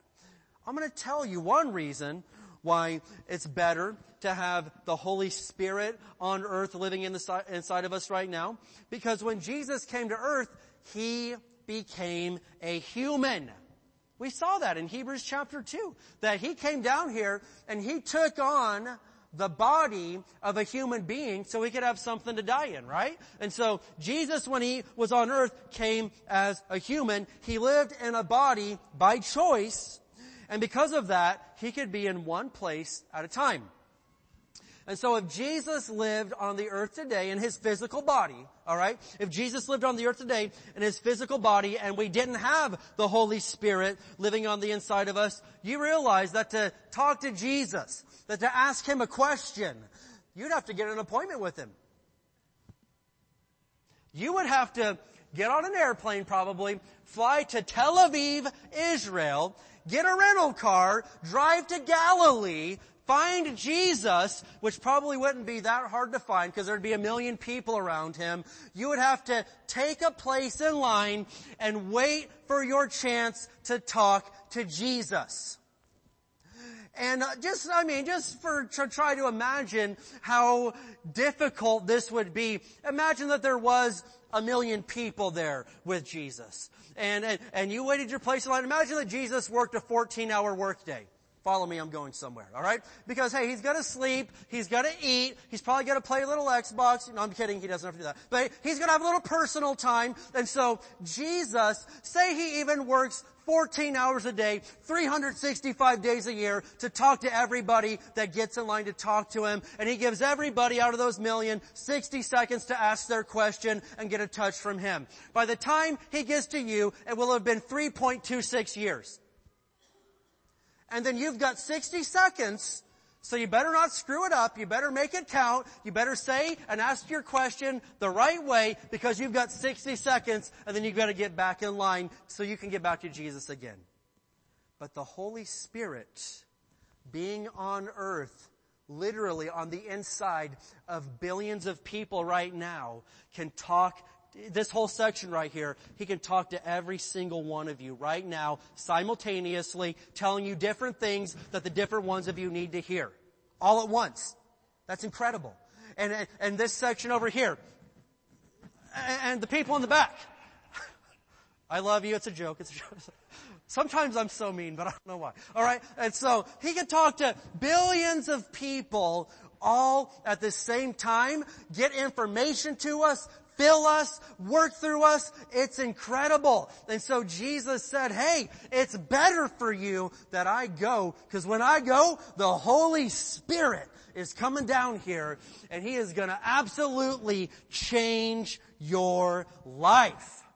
It's incredible. And we're scratching the surface. There is so much more that I've got to tell you about this. But I want to get to my third point today, and that's this, all right? And again, you may be saying, man, you missed this, you missed that. Give me time, man. I'm trying to cover a bunch of ground here. Number 3 is this. We're going to talk for just a few minutes here about the ministry of the Holy Spirit. The ministry of the Holy Spirit. We're talking about what He does in your life. And so one massive thing that you need to know about the Holy Spirit is that He is, according to Scripture, your helper. He is your helper. John 16 and verse 7. This is the third time I've used this verse today. John 16 and verse 7. And this time I'm going to read it in the New King James. John 16 and verse 7. Jesus says, nevertheless, I tell you the truth. I'm not lying to you. It is to your advantage that I go away. For if I do not go away, the helper will not come to you. But if I depart, I will send Him to you. Now the NLT, New Living Translation, used the word advocate in place of helper. The King James, New King James, uses the word helper. And the Greek word is a word called paraclete. That is the Greek word for this, and it wraps up a whole bunch of things in one word. The Greek language is so much more powerful than the English language, so I'm sorry about that, but it's the way it is. The Greek words could just wrap up so much meaning in one word, where we got to use like 10 different words to try to describe what we mean, and sometimes we still fail, especially us men. We are not good at describing our emotions, are we? Okay. So the Amplified Bible, man, you left me hanging and I owe you for that. All right. You did not have my back. John 16 and verse 7 in the Amplified Bible. Now, what's so special about the Amplified Bible? Well, it's actually the longest translation of the English Bible. And what happened was, hear me out. All right. Maybe I shouldn't go this route, but this is the first English translation done by a female. It's also the wordiest translation. I don't know if there's a connection, but what she did was she took, men, have my back right now. Help me.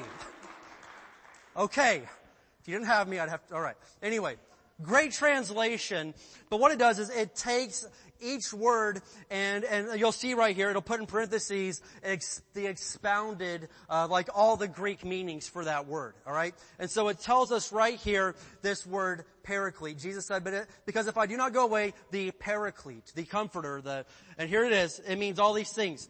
The counselor, helper, advocate, intercessor, strengthener, and standby.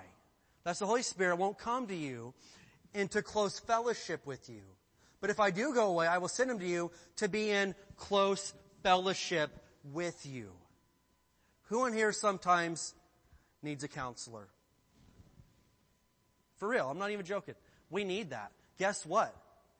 We got the best one ever living right on the inside of us. Who in here, sometimes you need a helper. You need an advocate. You need someone to say, hey, stand up for me. Help me out here. Advocate for me. You know? And listen, the Holy Spirit is that. Sometimes you need an intercessor, somebody that is standing in the gap for you. The Holy Spirit will do that. Sometimes you need a little strength. You need a strengthener.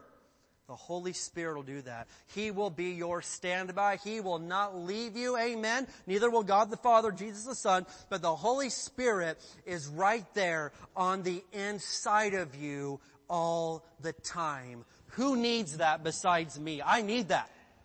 I need the Holy Spirit every day of my life. I saw somebody say they asked their grandma, Grandma, do you need the Holy Spirit to make it to heaven? And she said, honey, you need the Holy Spirit to go to Walmart. Come on.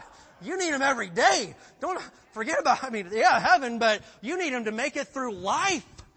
You need the Holy Spirit. And notice that it says he wants to be in close fellowship with you. Have you ever heard somebody just say, man, the Lord told me this, and you're like, how does the Lord just tell you these things? What are you talking about? And it may sound strange to you, but I'm telling you that people that really do hear from God are hearing the Holy Spirit speaking to their hearts. And if you live in close fellowship with Him, it's not that hard to hear the voice of the Spirit. It's not that hard. If you're really close to somebody, you can distinguish their voice in the midst of everything else. I could be in the store and Pastor Katie could be 3 or 4 aisles over and I can tell, like, oh, that's my wife over there. Why? That's not weird because I know her really, really well. We're very close. And if somebody that's close to the Lord says, man, I just feel like God's telling me this, don't sit there and say, who do you think you are? Well, that's not that strange if you're actually close to Him. If you're not close to Him, that just sounds like nonsense to you, like, man, I never heard Him. You need to get close to Him. The only way that you never hear the voice of God is if you're not listening and you're not very close to Him. I'm not saying I hear booming voices from heaven every day because I don't and I never have, but I do hear the Holy Spirit speak to me every day of my life. Every day. I base my decisions upon this. On His Word and upon what the Holy Spirit speaks to me. So don't think it's weird when someone that's close to God hears the voice of the Spirit. They can tell. Because the closer you are to somebody, the better you can tell their voice from every other voice. Here's another thing that the Spirit does. He convicts of sin. John 16 verse 8. We're in the New King James, so let's roll with it. And when he has come, he will convict the world of sin and of righteousness and of judgment. Now, this is a verse that gets a lot of debate in modern times, and I'm not just looking for this debate today, but people argue that the Holy Spirit won't convict Christians of sin because this verse says that he convicts the world of sin. Well, we could deal with that some other day, but first of all, you need to know that there's a difference between convicting and condemning. There's a difference between conviction and condemnation.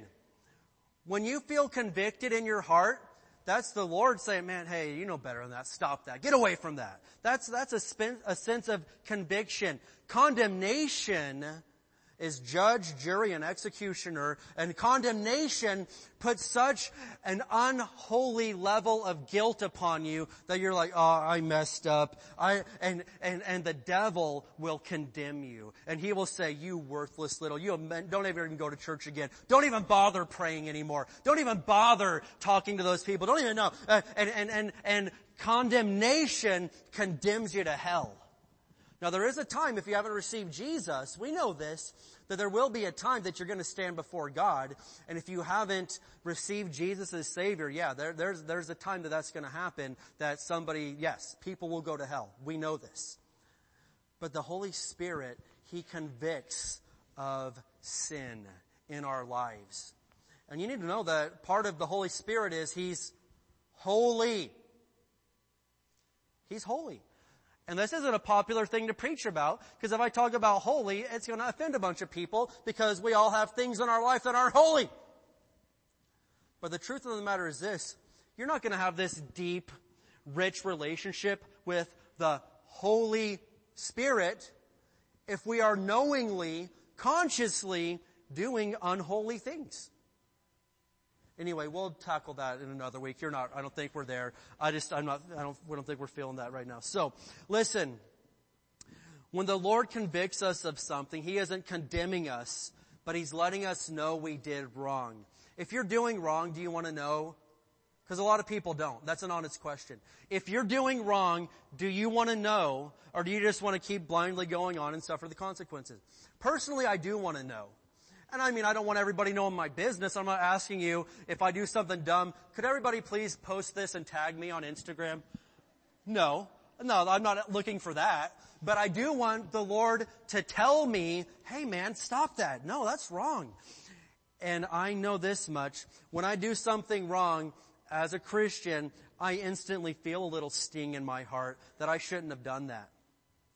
The only person that wants to do wrong and totally be calloused of it and never be conscious of it, honestly, is a psychopath. Okay, hear me out. The only person that wants to do wrong all the time and never feel guilt or remorse for it, by definition, that's a psychopath. They have no remorse, they have no guilt, and they don't want to feel any remorse or guilt. If I harm you and I've done wrong to you, I want to know and I want to make it right, and I ought to feel some remorse for it. Yet we live in this society that, no, don't you tell me. No. I want to do what I want to do, when I want to do it, how I want to do it, and I don't want anybody to tell me if it's wrong or not. That's crazy. Because there's still consequences for sin, whether you agree that it's sin or not. And I personally want to know, if I'm driving to the edge of the cliff, red flag me, wave me down and tell me. But don't just let me drive off the edge and say, that was a shame. Wow. Somebody ought to have said something to him. How dare you? No. The Holy Spirit will convict the heart of sin and of righteousness and of judgment. All right, let's go to the next one. Number, whatever this is, I didn't number these, whatever point, the sub-point, diamond, guidance to the truth. The ministry of the Holy Spirit, one aspect of that is guidance to the truth. John 16, verse 13. John 16 and verse 13. says, when the Spirit of truth comes, He will guide you into all truth. He will not speak on His own, but will tell you what He has heard. He will tell you about the future. And so, when the Holy Spirit is in your life, He will guide you into all truth.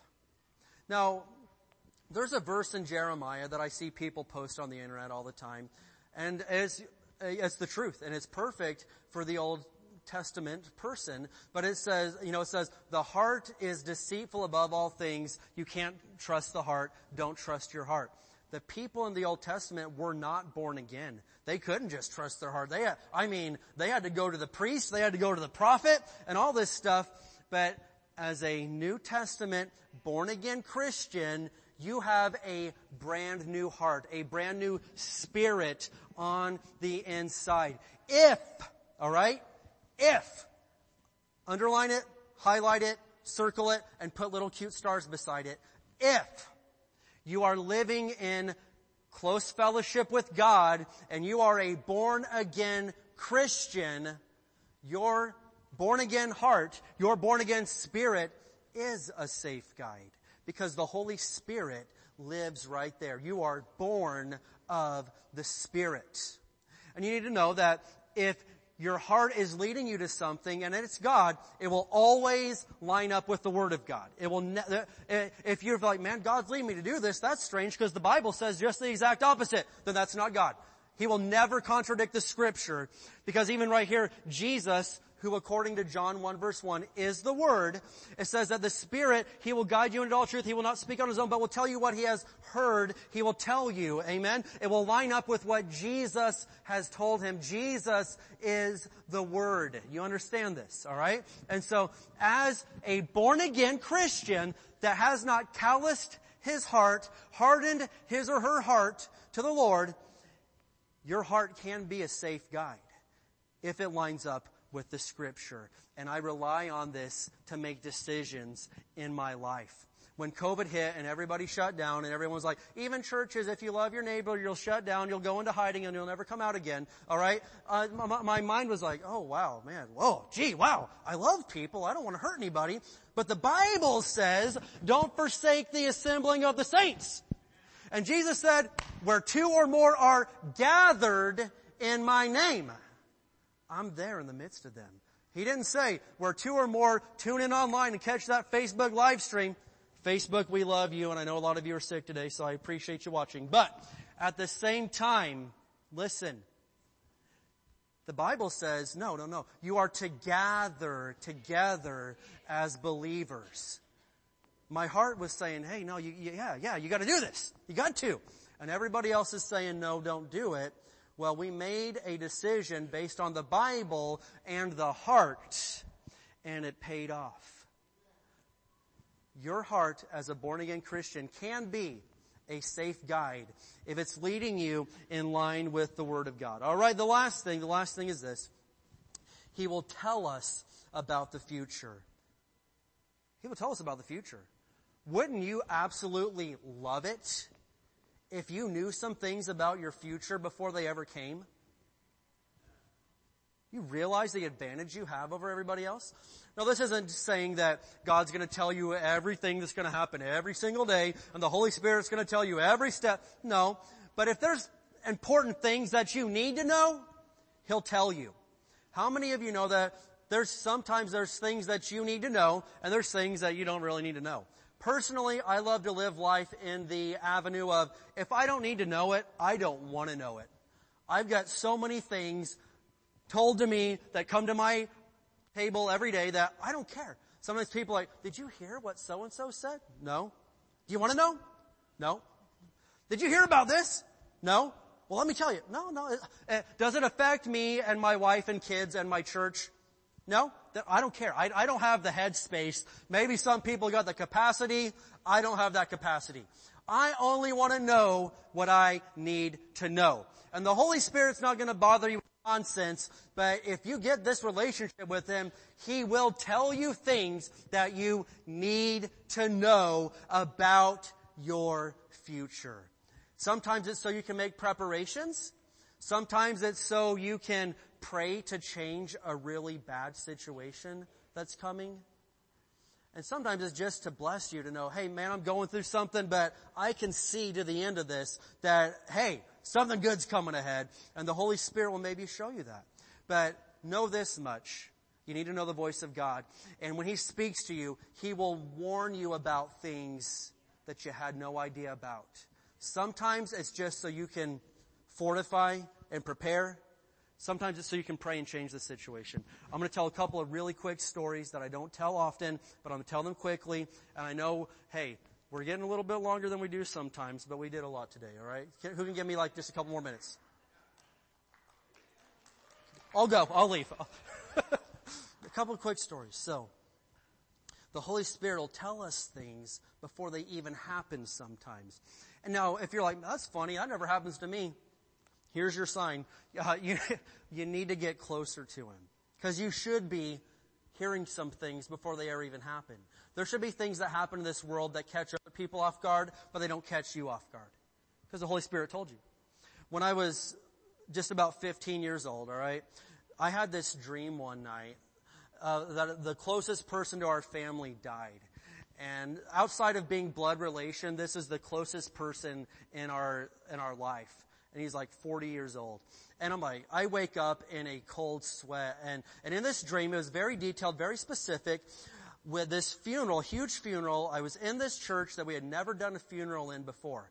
And I've been to a lot of funerals in my life. My dad was a pastor, I'm a pastor, I've been to hundreds of funerals. And so, this funeral is so vivid. And I see this man laying there, and I'm like, I just wake up like in a sweat, like, what the heck was that?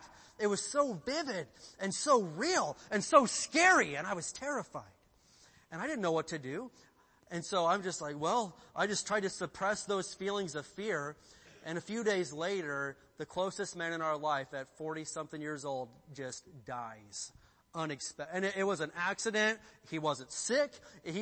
No time to prepare, just died.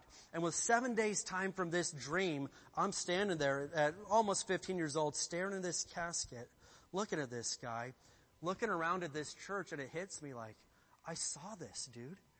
Every detail. The only thing that was different was the suit he was wearing at the funeral. That was the only thing that was a different color. Everything else. And my parents taught me a lesson out of this, and I don't take blame for his death. It's not that. But they taught me, when God puts somebody's face in front of you, gives you a dream about somebody, pray. Pray. And the best weapon as a Spirit-filled Christian that I could do is pray in the Spirit.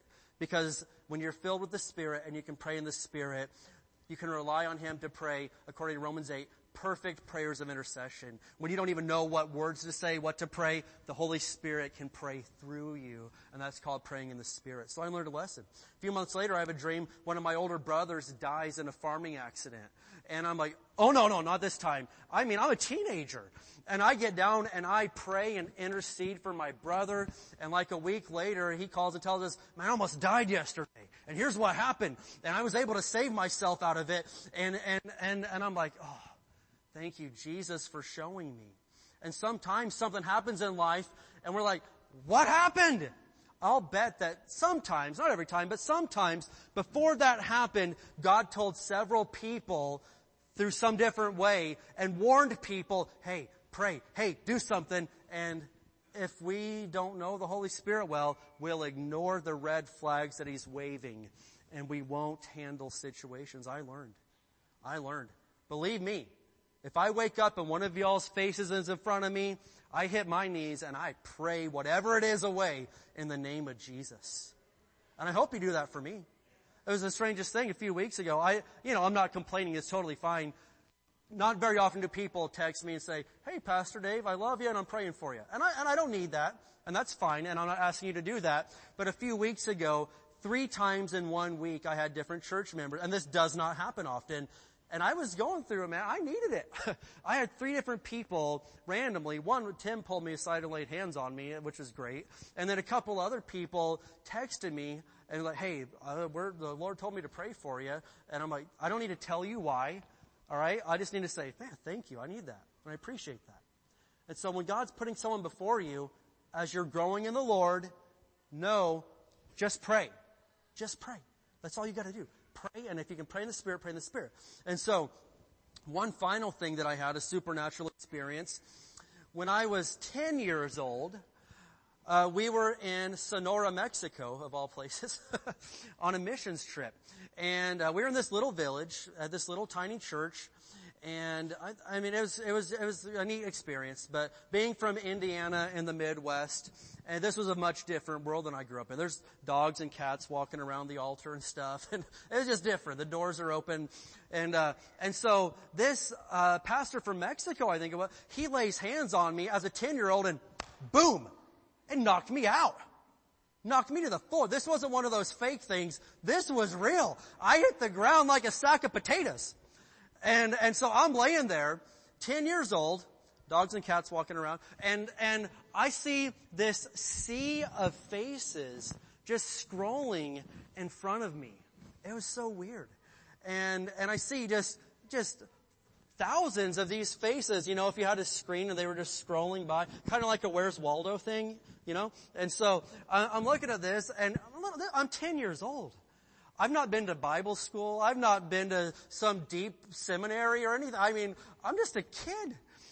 And so these faces are scrolling by, and I'm like, Lord, what is this? Who are all these people? And as they're scrolling by, the Lord told me at 10 years old, and you can say I'm lying, that's fine. I don't need your affirmation. I know what I heard. The Lord told me at 10 years old, these are all the people that you and your dad are going to reach in the western United States. And that was at 10 years old. And it was, every face, every color, everything. It was, and I didn't know any of these people. And so I eventually wake up from the incident and, go back to the house that night in Mexico. And I kind of just filed it away like, wow, that was really something. That was strange. Well, I'm in my 20s and living in Barstow, California, and amen. and one day this just comes back to me like I hadn't thought about this in years. And all of a sudden this image and all these faces, it just comes right back to me. And the Lord's like, hey, I told you that one day you were going to be ministering to all these people in the western United States. He didn't tell me what state, but he told me. And that has helped to plant me, to anchor me, and to help me in tough moments where I'm like, why can't I live in the mountains where there is trees and grass and rivers? Amen? Why? And it has helped anchor me. And it's just been a real, I don't know what to say. But sometimes God will show you something and it's just a blessing. Amen? And I believe that day, amen, that night, laying on the floor of a church in Sonora, Mexico, September of 1995, I believe that some of those faces I saw were people in this room right now. I believe it. And the Lord is good. And so what am I telling you right now? I'm going to wrap it down, all right? Come on up. But I'm wrapping it up with this. And we hit a lot today. I get that. This has been a very full service. I'm looking at the clock and I'm like, oh man, the Baptists are going to beat us to KFC again. And I'm trying to get you there. I swear. All right? But listen. Getting to know the Holy Spirit is so important. And we've glazed the service this morning, but do you see some of the things that He will do in your life? He will guide you. He will counsel you, protect you, all these things. He will lead you into all truth. He will even tell you things about your future that you need to know if you learn to listen to His voice. Amen. You want a relationship with the Holy Spirit. Yeah. Come on, isn't that great? We're going to stand up together today. Amen. And then if you're here and you're like, hey, Pastor Dave, you stopped short. No, listen, I've thought this out. I've talked to God. We're going to cover more of this in the coming weeks. This is an introduction to the Holy Spirit. I'm not leaving anything out. Amen. Well, today is the very first Sunday of March. And on the first Sunday of the month, we receive Holy Communion together. It is one of the sacraments of the church. And it is so important that we do this. And so we're going to take a minute here. I'm going to ask you to line up. If you are a born-again Christian, we invite you to receive communion with us. You don't need to be a member of this church. You just need to be a member of the family of God. You need to be born again. And so I'm going to lead us in a prayer right now. And if you are not right with the Lord, let's fix that right now. I can't imagine living in 2023 without knowing that Jesus is my Lord and Savior, that I've got His protection, that I've got His blessing. I can't imagine trying to live out there on my own. That's scary. Let's pray together today and give you a chance to make things right with God. Can we pray together? Let's say this with me. Father, in Jesus' name, Father, in Jesus' name, I believe in your Son, Jesus. I believe in your Son, Jesus. I believe that He died, I believe that He died, and that He rose again. that He rose again. Jesus, forgive me Forgive me for anything wrong I've done. for anything wrong I've done. I ask you I ask you to forgive me, forgive me, to make me clean. make me clean. Jesus, give me the strength Give me the strength to live for you. to live for you. In Jesus' name, In Jesus' amen. Can we give the Lord some praise today? If you prayed that prayer, I want you to tell somebody. This is Jose over here with his hand raised. If you want more information, or if you want a little guidance, a little bit extra help along the way, I'm not going to explain our whole spiritual personal trainer program right now, but if you want a little bit of an extra boost, a little bit of help, we will set you up with somebody else from the church here that will text you a verse and a prayer every day, and they will help you get started on the right path. Amen. Let's go ahead and line up for communion today. You can take the elements, and then you can stay at the altar. You can make your way back to your spots. Whatever's fine. But just remain standing when you get them, and then we will receive communion. Amen.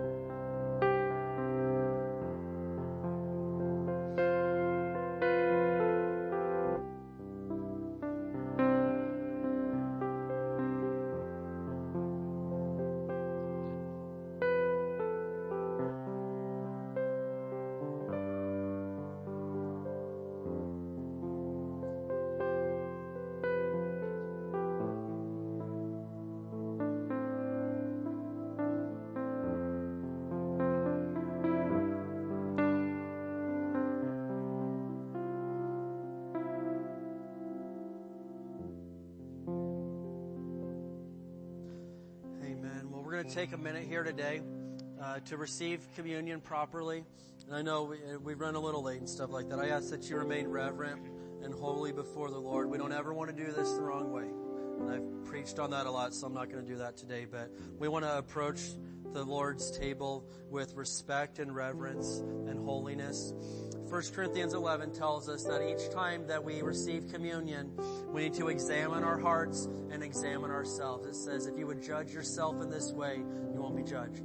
And so, let's take a minute this morning to examine our hearts, judge our lives, and if there's anything we need to repent of, the Holy Spirit's talking to you right now. Don't ignore Him. If He's speaking to you and saying, hey, you need to deal with that. Hey, you need to repent. Hey, we need to do something. This is the time that we need to answer that call. Amen. And so let's take a few minutes today and examine ourselves. And again, we ask for reverence and respect to the Lord right now. Thank you.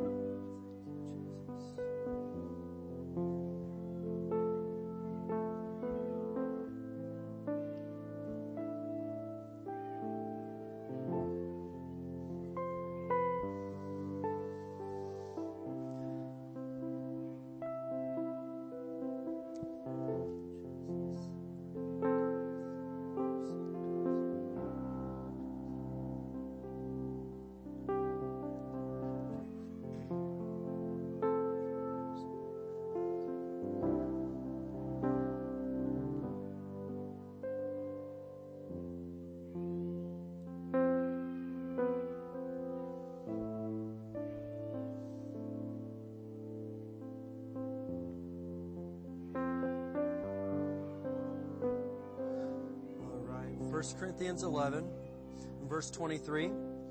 For I pass on to you what I received from the Lord himself. On the night when he was betrayed, the Lord Jesus took some bread and gave thanks to God for it. Then he broke it in pieces and said, "This is my body, which is broken for you. Do this to remember me." So Jesus, we take this bread today, and we understand that this represents your body, which was broken for us. By your stripes and wounds, we have been healed, Lord. You paid the price for peace, for restoration, and everything, Father. We love you. We receive this in remembrance of you. In Jesus' name, thank you, Lord.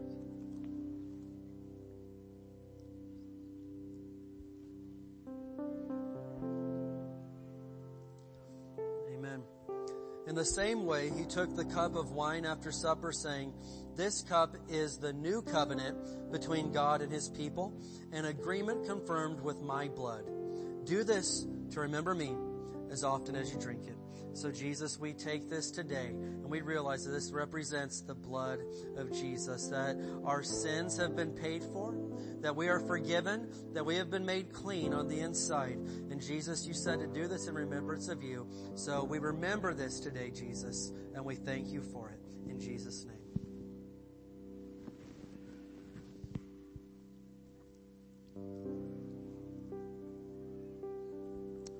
Amen. Who knows that the Lord is good today? Can we give Jesus some praise?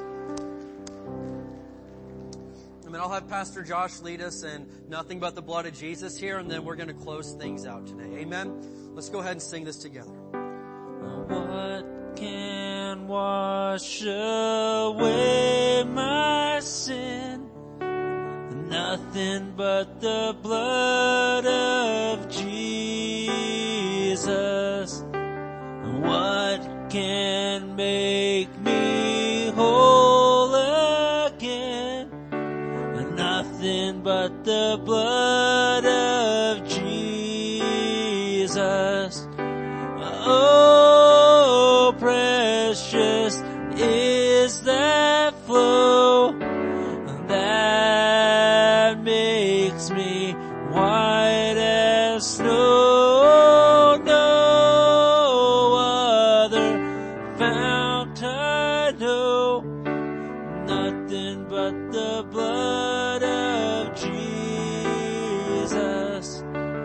Oh, precious is that flow that makes me white as snow. No other fount I know, nothing but the blood of Jesus. Hallelujah. Who's thankful for Jesus today? Amen.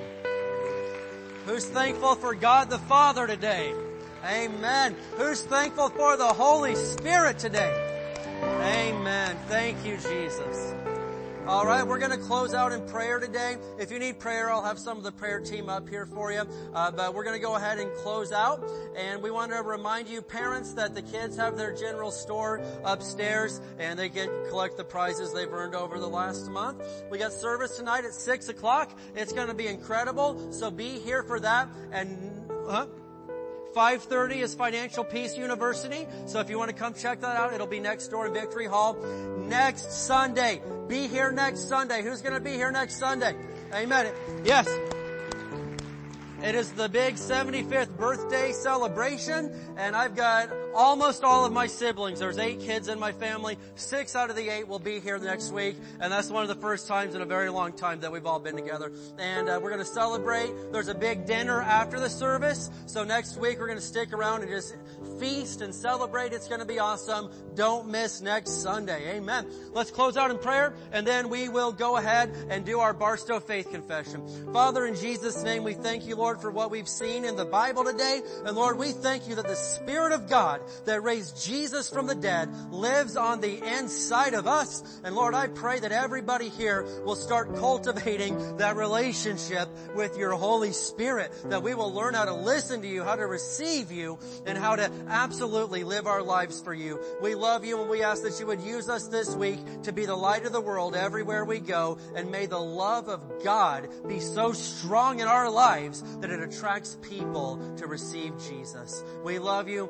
We praise you. In Jesus' name, can everybody say amen? All right, let's say it together. Say it loud, say it proud. Let's go. We declare that Barstow is a blessed city. Our families are blessed. Our schools are blessed. Our churches are blessed. Barstow is healed. Barstow is prospering. Barstow is safe. Barstow is strong. Barstow is surrounded by the walls of God's salvation. Barstow is full of love, joy, and peace. Barstow is full of the glory of God. Barstow is coming to Jesus. Barstow is saved. In Jesus' name, amen. We'll see you tonight. Huh?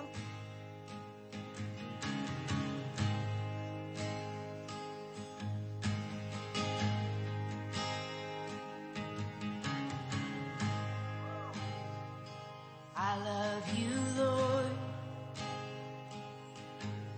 Oh, your mercy never fails me. All my days I've been held in your